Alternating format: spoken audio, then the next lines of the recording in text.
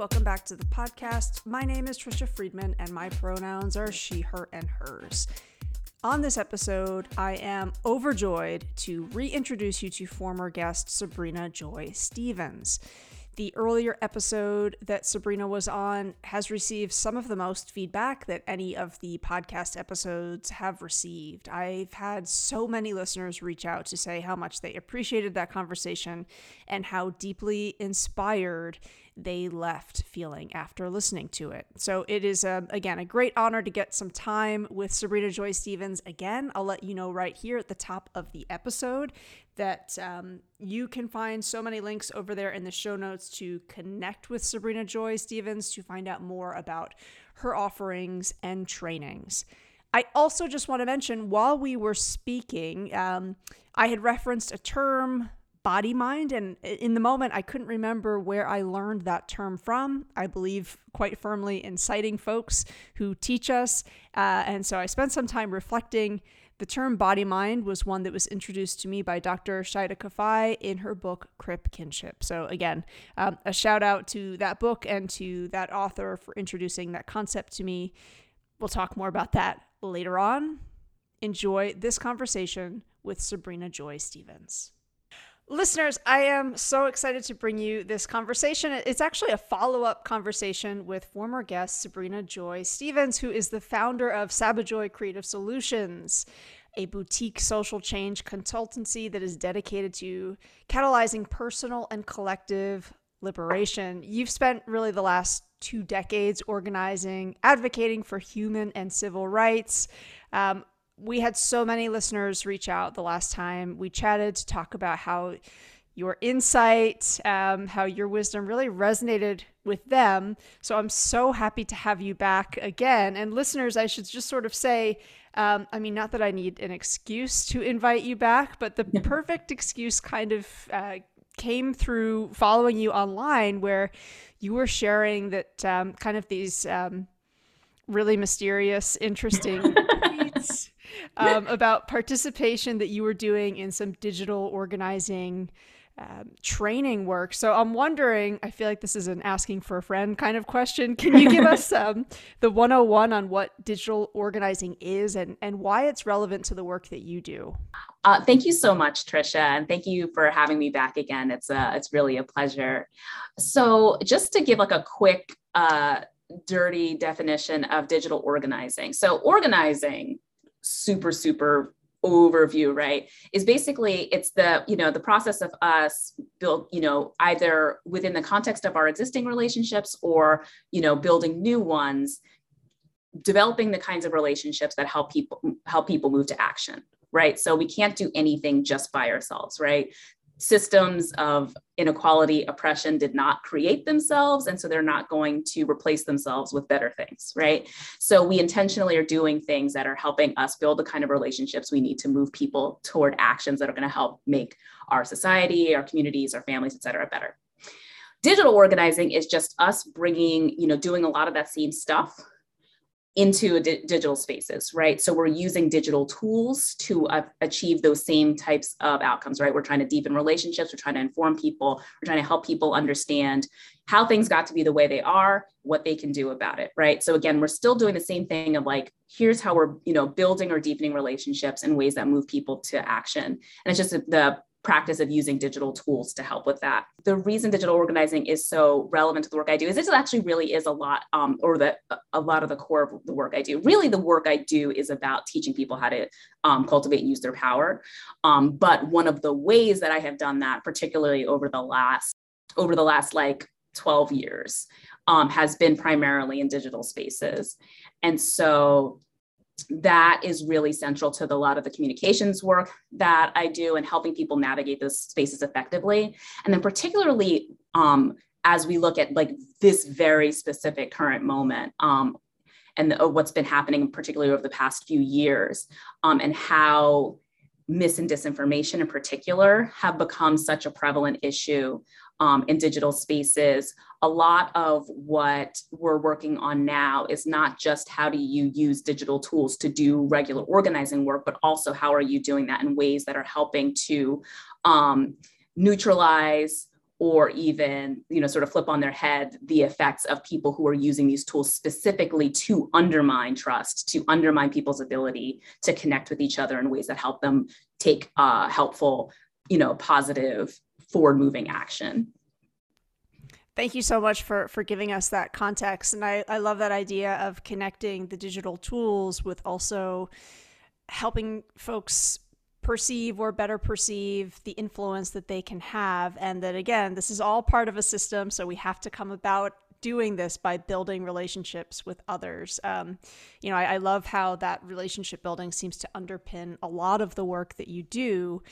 And listeners, I'll also just say right here at the top that all of the links that we're going to refer to will be over there in the show notes. So when you are feeling inspired to reach out to Sabrina Joy Stevens, hopefully this podcast makes it a little easier for you to do that.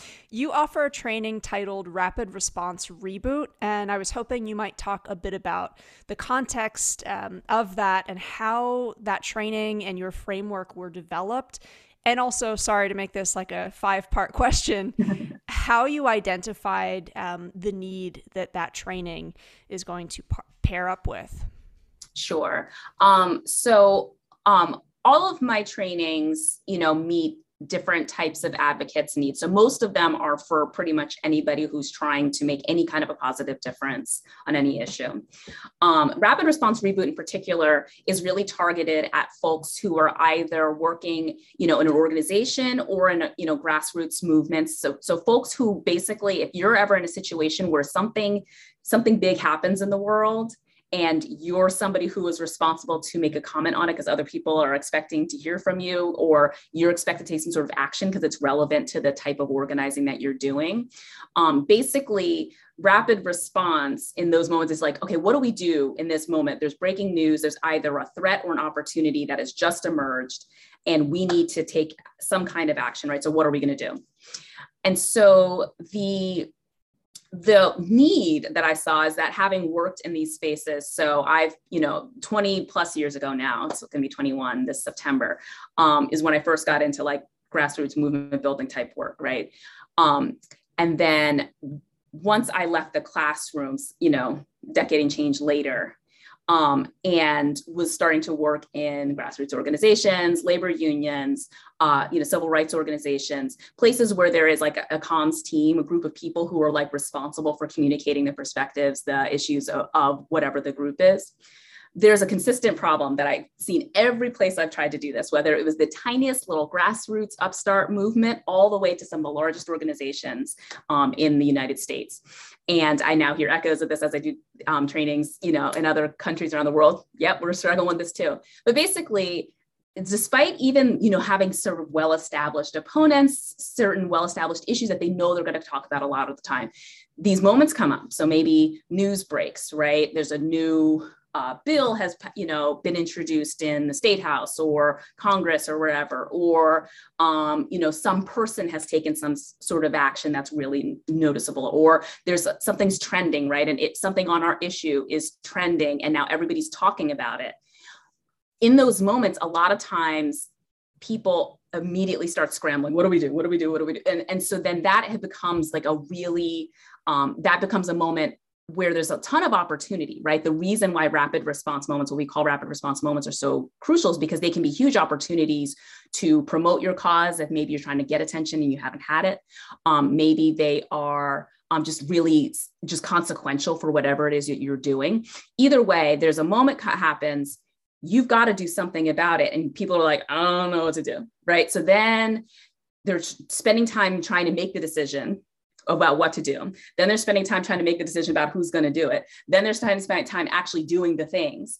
And so, we know we're dealing in a news cycle that's, we used to have days, weeks even, to make news on something. We used to have this amount of time. Whereas now, between social media and the 24-hour news cycle on cable, et cetera, you don't have time to just be sitting like, oh, well, what are we going to do about this? Who should say something? What should they say?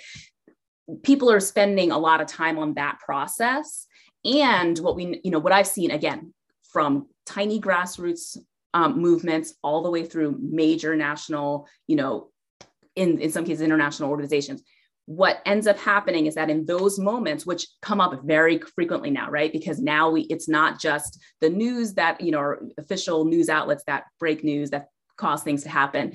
Things can pop off on social media, things can happen anywhere. And so there's constantly these opportunities / threats.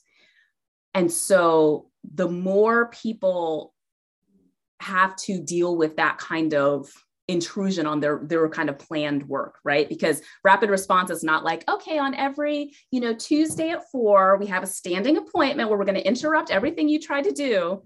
And we're going to do this other thing instead that's just not going to, command your attention. So because we don't know when it's going to happen, all that sort of stuff, every time that happens, not only are people then, kind of stopping what they're doing, turning their attention away from whatever it is that they're trying to cause in the world and toward whatever this interruption is. But then, in the course of every single decision that has to be made in the process, are we going to do something about this? What are we going to do about this? Who is going to do what about this? Every point in that process, in addition to just having stress around, oh, we got to do this work, there's also all these opportunities for conflict, right? If this is a thing that's consistently happening all the time, as I've seen in many organizations, and particularly when we're dealing with, again, really fraught times, politically divisive times, lots of things happening constantly, right?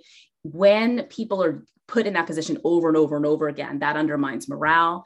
It tires people out because it's not as though you have like, oh, I have my little rapid response body that I put on. I have a whole new mind, a whole new tank of energy, and I'm going to do all my interruption things over here while regular me is still doing all the stuff that I was already on my to-do list, right? So all of that creates sort of really repeated problems in a lot of organizations. And so seeing that that's a consistent pattern, seeing that pattern of burnout, seeing the way it contributes to lots of the other issues that communications teams and organizations have, I was like, we don't need to keep doing this. The other thing that that really inspired me to make this into a training was that I was just constantly coaching clients on it. And so I'm like, I can, and I'm the sort of consultant trainer, et cetera, who I'm like, I'm not here just to drum up business for myself. My real commitment is to give people the skills, the tools, the mindset that they need in order to take, important actions right where they are. So I don't want to put myself or put other people in a position where they're, where I'm constantly charging people to create a whole brand new thing, when it's like, actually, this is stuff you can do, right? You already know, because if you look at these organizations, if you look at these grassroots, groups of folks, 9 times out of 10, they already know who the likely people are who are going to be the ones who create a situation that, occasions a rapid response moment. They know what it is that they're trying to do already. They know what it is that they're trying to say, even if they, a lot of the bulk of my training really helps people figure out how to say what it is they're trying to say. But if at very minimum, they know what they're trying to accomplish, right? If you know all that, then you can start to make some decisions in advance about what are you going to do. First of all, what's inbounds versus what's not, right? What are you going to do? Who's going to be responsible? You can start making some of those decisions in advance and creating processes and protocols so that you're not surprised every single time this thing happens, right? And so that you've already made some choices so that instead of doing the back and forth bickering, now you're actually like, okay, we've already decided this is the sort of thing, this is the kind of thing we respond to. Here's who's responsible for what. Here's some, stuff we've already got prepared. So that way people are not starting from scratch every single time, stuff that they could really have, again, even if the thing is unexpected, the particulars of each incident can be different. A lot of times it's not completely out of the blue. It's not totally unpredictable, unforeseeable. And so it's really just a space to help people understand how to do that, what they need in order to quickly and consistently respond well in these kinds of situations, so that rather than oh, I'm over here and then I got interrupted and now I'm over here, my focus is completely, pulled away from what I'm trying to do. It allows folks to then actually think about, okay, wait a minute, I've got this interruption. How do I, based on the decisions I've already made, here's what I can do about it. Here's who's doing what. And now I know how to actually integrate this interruption into the work I was already trying to do. So rather than it becoming a distraction from the work, which is this is a tactic, right? So one of the ways that bad actors really do tire out their opponents, right? The rest of us, is that they just constantly wear us out with oh, let me just, throw something in there to distract them. Let me throw something at them to throw them off their game, right? So the more we're able to do that, the more we're like, oh, you tried to knock me off my game, but actually you just gave me another opportunity to say what I was already planning to say. And you've got a lot more people paying attention while I do it. Right. So it's really about teaching people how to take these things, which can really be a huge derailing and a driver of burnout in many organizations, into a way of consistently getting opportunities and actually using those moments to grow your following, to grow your community, and to raise awareness of what it is that you're trying to do. I really appreciate that framing of it's not just a threat, it's also an opportunity. And to your point about just the speed and the pace and the relentlessness of it. It sort of boggles my mind how whenever there is a big news event, how even brands like fast food brands, are getting into the conversation now. And I really appreciate that idea of if we prepare for this, we will have the confidence to leverage it as an opportunity. So again, the link to the rapid response reboot training is over there in the show notes. Sabrina, some learning that I've been doing this summer, it connects actually to another podcast that I kind of can't be quiet about. It's hosted by Bridget Todd. It's called There Are No Girls on the Internet. It's just really my latest, most favored podcast. I'm going to tell her that. Oh my goodness. If you know her, please do tell her that. Yes. Oh, wow. Okay. I just that's very exciting. Yeah. I love that podcast. So as you know already, it looks at the intersection of our digital lives and issues that are in the headlines. She's had a few episodes on what I guess I would call digital strategy and how certain bad actors can coordinate, spread disinformation. I know you offer training that also seeks to counter disinformation, and I'm just kind of curious to hear from you about whose voices or experiences are shaping your thinking around that, or who some more of your Bridget Todds are. But now I know, literally, Bridget Todd is one of your Bridget Todds. Just again, some of the thought leaders on dis and misinformation who you really think are great for other folks to watch and tap into. Yeah, so definitely love Bridget. She's a friend and is someone who whose work I absolutely love. She's someone who constantly kind of crossing paths with in this type of work. So definitely second that recommendation. Another friend and professional who I just really, really love, who does a lot of really good work on this, is Melissa Ryan. So she does a number of things. She's long time, again, political expert. She's somebody who's worked on lots of campaigns and things like that. And now she runs a newsletter or publishes a newsletter called Control Alt Right Delete. And she does, you can follow her at Melissa Ryan. She's really, really great resource to just get a sense of what are people, particularly she has a specific focus on what are far right, extremists, the folks who are organizing in places like 4chan, et cetera. I sometimes joke, she is kind of and there's a number of, I'll note a few more in a moment, but there are some folks who I feel do the sort of the really nasty work of combing the bowels of the internet to see the very worst of it. So the rest of us don't have to.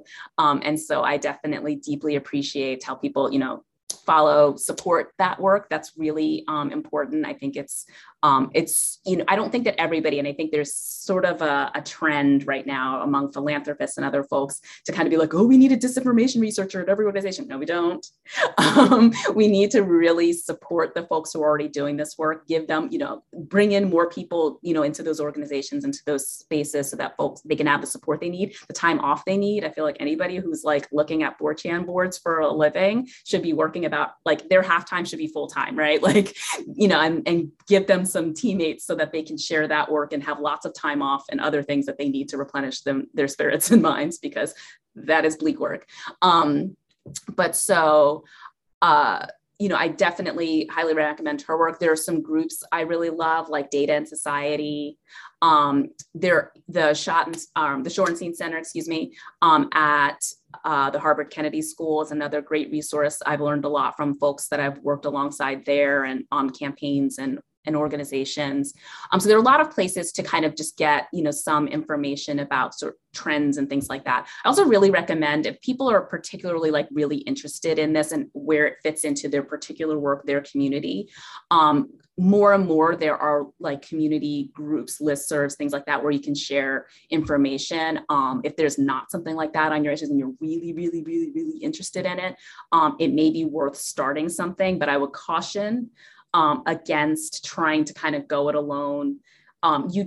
In order to, and this is one of the reasons why I do the trainings that I do. So I'm not a person who's going to necessarily train you and like, here is how you comb the dark web, or, here's how, like, that's not my kind of training, right? What I am helping is the most of us who do not do that research all the time and who don't, whose job it is not necessarily to like monitor and do those kinds of interventions. But for those of us who are out in the world every day, talking to people in our schools, in our businesses, in our churches, wherever we are, and particularly those of us who are advocating for causes, helping us speak, act, present our ideas in better ways.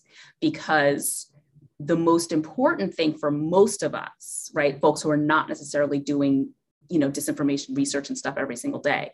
What's most important for us to fight disinformation is to be better communicators, right? Like the reason why mis and disinformation has can take hold in so many people's minds is because bad actors are exploiting gaps in the narratives that we tell in order to misinform people, in order to mislead people. And so if we're doing a better job of sharing the kinds of content that actually helps people make sense of the world, if we're deepening those relationships, so we've got, really healthy reserves of trust, because again, we can't all research everything for ourselves. We can't all know everything for ourselves to know this is true, this is not. So we have to at least have some level of trust with other people who we can say, okay, I don't follow, X issue super closely. It's not my area of expertise, but my friend who is an expert in that, I trust her, right? So you've got to be able to figure out how to do that. And then within the things that we really are expert in, the things that are our responsibility, that we're doing the best possible job, presenting that in the best possible light, helping people understand what's really going on so that they're not so vulnerable to the unethical, manipulative stories that bad actors are spreading and telling. I love that advice. And again, it's one of those things where, yes, knowing when to say this is not necessarily like my best lane is a very good thing to practice as well. So thank you so much. We'll make sure that your recommendations are over there in the show notes too. I would love to just sort of touch base on a post that you shared. I'm going to quote your social media back to you, so bear with me. You wrote, quote, "Logging onto social media without setting clear intentions for what you're doing here is like going to the store hungry without a list. You're going to end up with a bunch of shit you don't need," end quote. That thought really resonated with me for a variety of reasons. I have literally gone to the store without a list, and then that's not a thing. Can you expand on what logging into social media intentionally means for you? What does it look and feel like? Sure. So for me, the first thing, and the reason why I think some folks, they hear me on a thing, they see me on a panel, and then they go to my social media and they're like, all right, I'm going to follow this girl. I'm like, right now, I don't really post that much, but here's why. So I am very, I go through, seasons where I'm doing different things with social media, but in general, I am always trying to be really intentional about how I approach social media, partially because I was a digital strategist for a long time, not being intentional about how I actually engaged with the platforms. I was very intentional about what I was communicating. I was very intentional about the, word choice campaigns, blah, blah, blah. But I was not, very intentional about how I actually engaged on the platforms. And I was starting to realize like, oh, that's part of why this is starting to be more stressful, taking up more of my time than I want. And especially again, now that we are dealing, as platforms get, increase in size, as there are more, again, mis and disinformation attacks. Like this is really a site where a lot of the informational warfare we're experiencing right now is really playing out. And so it's even more, it's always been important to be really thoughtful about why you're doing anything, right? But it's especially important to be really thoughtful and proactive in social media spaces. They are literally designed to be emotionally addictive. They are literally designed to pull in as much of your attention as possible for the benefit of advertisers, but now that has also been exploited by political bad actors, right? And so if you're not making a choice beforehand, how am I going to use this platform? For what reason? Why? Every single time you're getting on there, then you are at the mercy of infinite scroll. You are at the mercy of not being able to see exactly how much time you've spent. And it feels like, oh, I'm just going to go on Instagram for 5 minutes. And 3 hours later, you've bought how many pairs of leggings, and you've seen how many other people's lives that are making you feel insecure.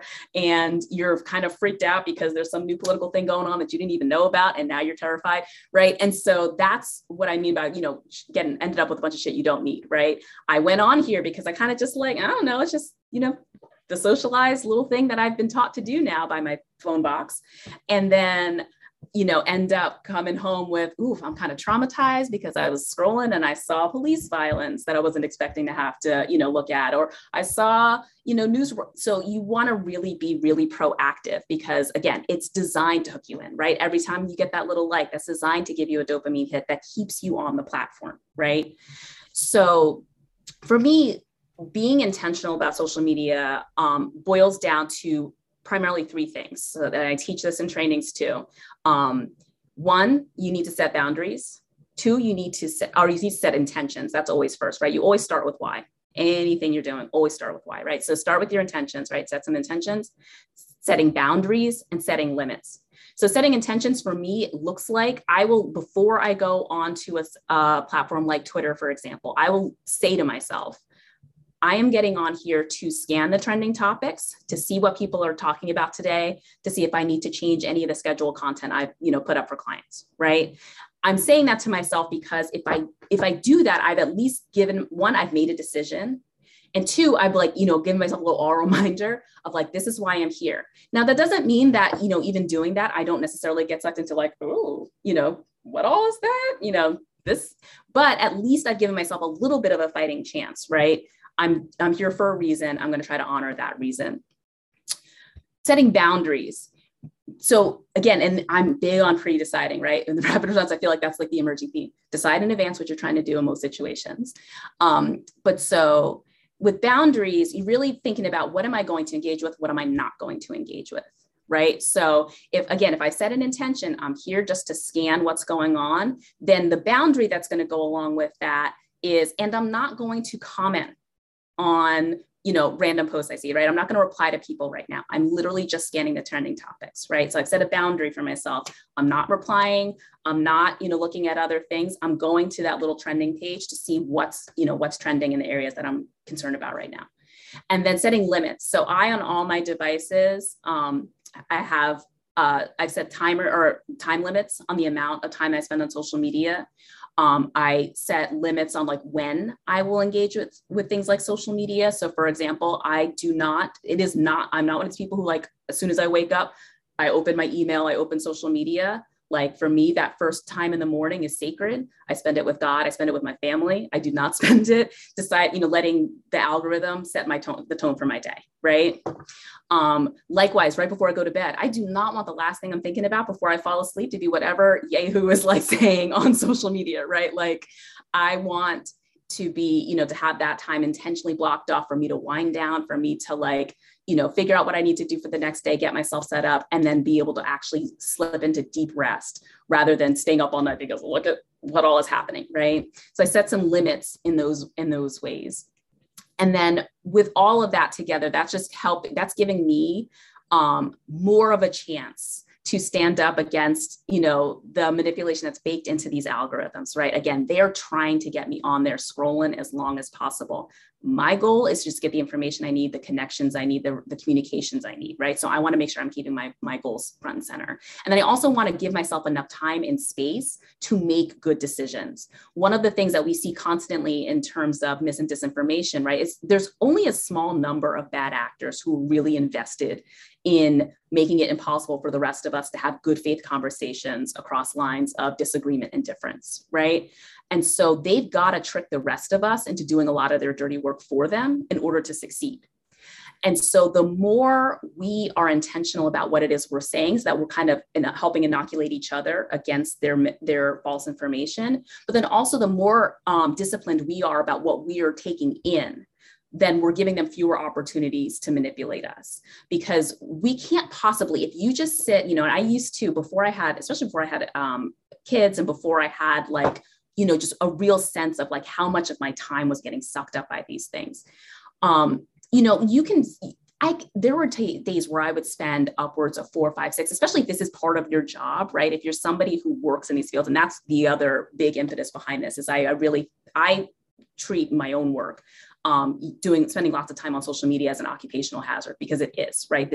There are real lived impacts to your mental health, to your emotional well-being, to your relationships, et cetera. And so, if we're not careful and we're spending 4, 5, 6, 7, 8, more hours a day in these spaces, think about how much information is coming at you, right? If every single little bit, every post, every video, that is a ton of information. And we take for granted because it's so snackable, right? It's like if you were eating like the entire Costco box full of individually packaged chips, right? Like one of those is not that big of a deal. 2, not so, but if you ate that whole thing all day, you would feel like crap, right? And likewise, when we're taking in tons and tons of information and we're not giving ourselves intentional breaks, right? Even when I set those time limits, I usually do it like it's a 15-minute max. And then after that, I have to re-ask myself, my more responsible pre-self, for permission to keep going. If you're not taking those moments to stop, think about how are you going to fact check every post you come across if you've been online for hours, right? How are you going to decide for yourself, do I really, is this important information for me or not, right? If you're constantly just inundated with and you're just letting it wash over you, right? You don't have time. And so if you want to actually be able to be thoughtful about, these are the types of things I actually want to share and engage with. This is what I want to be taking up real estate in my brain. These are the kinds of notifications I want people to be reminding me of, right? Then you've got to make some decisions in advance so that you're not just out there, taking in more than you can possibly make good decisions with. I love that. And, again, your words were in the back of my mind so many times when, I was logging onto Twitter and it was like, what am I here for? What's on my list? And I was like, doom scrolling. And yes, exactly. It would be like, close the app. I don't need to doom scroll now. But then, the reality of the world we live in is sort of, okay, I kind of do need to, or / feel compelled to. And that idea of, okay, so for how long is going to be something that doesn't drain all of my energy and render me, incapable with doing other things or being, a good friend, a good member within my family. And I appreciate what you said about if we're inundated with it, we're not going to have the energy to counter. We're not going to have the energy to do the real work. And how quickly it can become a massive time suck really resonates. Another podcast that I work with, the Shifting Our Schools podcast, we recently had educator Tyler Rablin on, who was on to discuss a post that he wrote for EdSurge that was all about cell phones in the classroom, how he manages that as a high school teacher, and that he was having students share with him, quite honestly, that they were online sometimes for 13, 14, 15 hours a day. And, when he would ask them, how does that make you feel? Like, not great. I do want to do something about it. And I love how you've just modeled how we can reflect, how we can experiment and try things out, and why we need to share that with the young folks in our life who, again, may not have had that other experience with big blocks of time offline to understand also what that feels like. I appreciated that Tyler had pointed out for him, he can tap into, I knew what it was like, to not have social media for a very long time, and reckoning with the reality that for today's teenagers, they really haven't had that as an experience to sort of counterbalance it with. Yeah. And I think the other thing too, just kind of goes in tandem with that is, how important it is to really be intentional about the day, right? I think, especially when thinking about young folks, as much as possible, helping them fill their time with other things, because a lot of times, the platform creators, what phone, program folks who are actually making these devices and these products one of the places where they really get most of your attention, which by the way is money for them, right? Every click of yours, every stare of yours, right? Like literally worth more than oil. And we all know how bad, high gas prices are. Like, and so the big place where they really play is those free moments, right? How many of us are scrolling on the toilet, right? How many of us are, it's those moments when you don't have anything else. And so as much as possible, helping young folks be with their friends, be in, sports and arts, whatever the things are, so that they're having these like really rich generative experiences, because it is so easy if you don't have that to fritter away hours. And this is especially, it really does concern me what's happening to young folks' brains when you're not getting those really core social experiences and just really rich, real-time feedback, facial expressions, all that kind of stuff. But then you're replacing it with these, again, intentionally addictive, and then now really saturated with negative, problematic content. Because it's so easy for it to scale, because people very quickly, anything that makes people react, and people tend to react more to negative things, that is going, algorithms are optimized to continue to spread that, because people are so reactive to it. So yeah, super important. And that goes alongside, like planning your day goes alongside with like figuring out how are you going to set those limits? How are you going to set those boundaries? How are you going to, and again, starting with those intentions. Thank you again for that. It's a really good kind of frame to be thinking about really every single day. Sabrina, the last time you were on the podcast, you talked a lot about focusing on our networks, building capacity, having hope, finding joy. And I feel like we need those things now than, we did even the last time that we spoke. I'm wondering, within the past year, if you might speak to us a bit about what have been a few sources for your joy and for your hope. Ultimate source for me is my faith, right? Like that is really central and key for me. And I think from that, that's really how I, get a lot of direction, and how I, and just so much satisfaction from that then spills over into every other part of my life. I feel like for me, just again, really getting clear on like who my most important people are, right? Making sure that I'm loving them well, and just really being present as much as possible with them. There's so much when we really just learn to like, even just in those simple moments, like every single time I'm playing with my son, I feel that like, even when on days when I'm tired, I feel the little like jolt of energy that I get from just being around a young person, being with someone I love, right? Spending time with my dog, like doing things with my hands, that's huge for me. And I think that's a really key one, just because there's so much, again, because we've kind of been socialized to be in this very passive consumer kind of role, whether it's politically or economically. There's, we kind of lose track of like, oh, I can make things, right? Something that really kept me going, especially, the earliest points of the pandemic, when people were like panicking and, kind of, what do we do politically? What do we do socially? What do we do? And I was like, I'm doing stuff with my, like that for me is that reminder, when I grow things, in my little gardens. I live in a row house, and I, managed to make, grow a fair amount of stuff. I knit, just constantly like finding ways to be creative. And one of the reasons I love that one is because a lot of the work I do is very like, when I'm teaching, like when I'm organizing, all that stuff is really long-term, but like I can make a whole loaf of bread in a couple of hours, start to finish, see a thing, right? But it also reminds me that I'm capable of making things, right? We're not just consumers who have to like just hope for, expect the best, possible thing from like other people who make decisions, or other people who make products, other people who make things, right? The more I remind myself, I was like constantly in meetings of looking out in my garden, looking out on, the people that I like actually have like, in some cases, my son, like I literally made him, right? And so just reminding myself, I can make stuff. I'm not beholden to, the political whatever that is happening in, in DC here in the United States. But like, we can really do things, right? We forget the ground beneath our feet, and the fact that like, once upon a time, the earth, we had everything, we already have everything we need, and we're kind of like walling it off from each other for these like weird economic and other reasons. And when we remember like, oh yeah, there's like just kind of core basic stuff that we can do, and we can figure out ways to work within systems. But we also remember that these systems did not always exist, that we existed before the systems. And hopefully if we get our stuff together, get our, skills, organizing, et cetera, together, we will exist after them. I think a lot of times we kind of get an idea, this is what a perfect society would look like. And then here's all the policies we have to pass in order to get it. And if we don't do that, then everything is lost. And it's like, nope.